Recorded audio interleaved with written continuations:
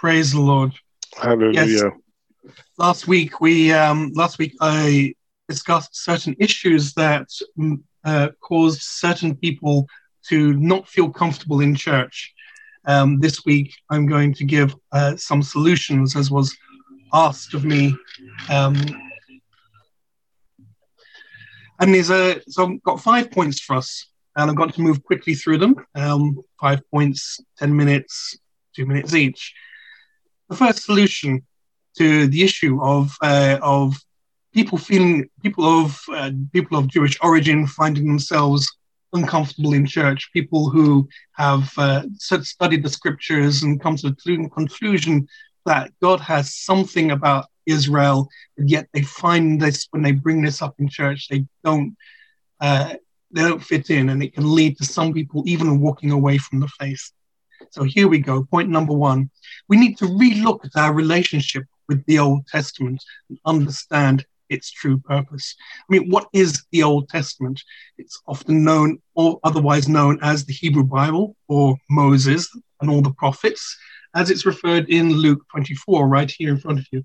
Beginning at Moses and all the prophets, he expounded to them in all the scriptures the things concerning himself. It's a record of our relationship between God and the people of his choosing. That record reflects the character of God. If you think God is portrayed in the Old Testament as a God of judgment, I suggest that you have not read enough. His grace and mercy is expressed in Leviticus 26, for example. Do you think the Torah means law? Do you think Moses means the law? This is a translation based on how the word Torah is reflected in rabbinical treatments. However, the root of the Hebrew word is actually closer to instruction rather than law. And I would challenge you to go back and read where you see the word law.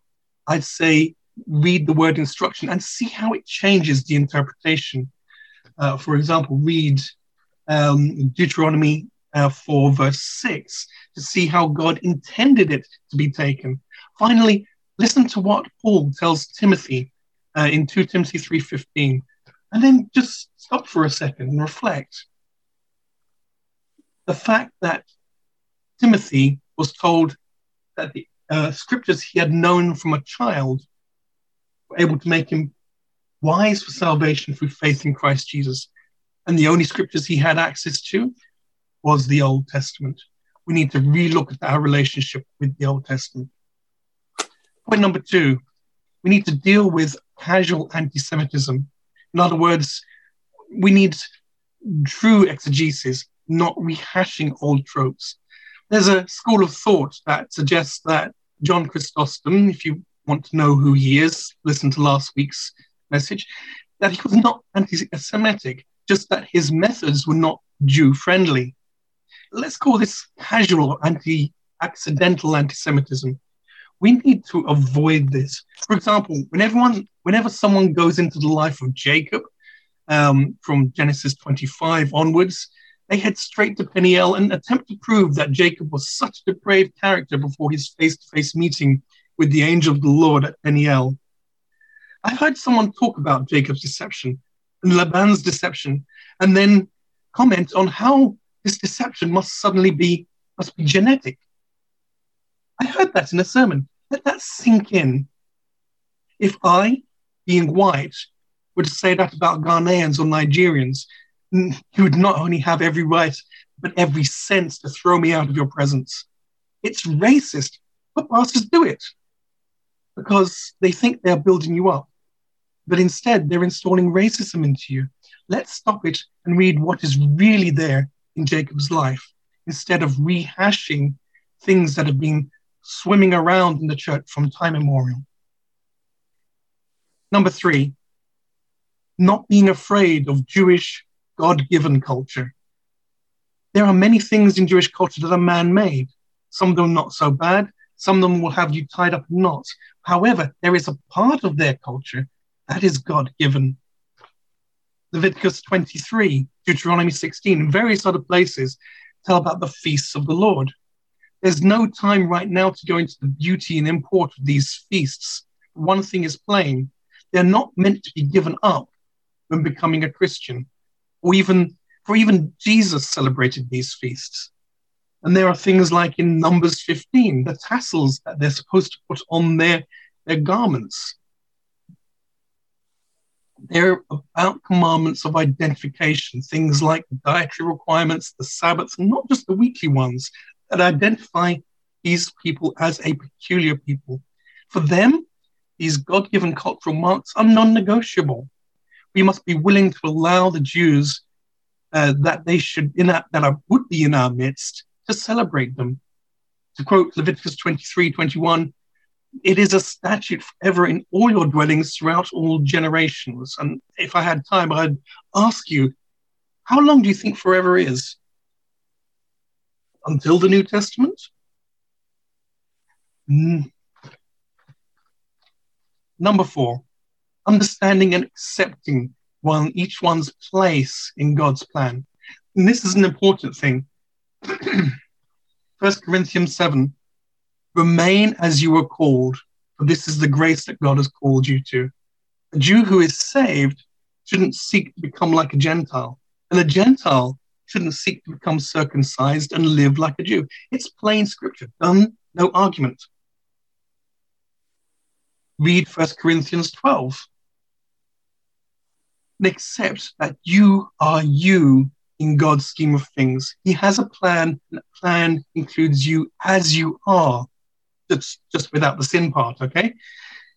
Romans reads like this. It was a letter to a church that was part Jewish, part Gentile, unlike Galatians, which was sent to a wholly non-Jewish community.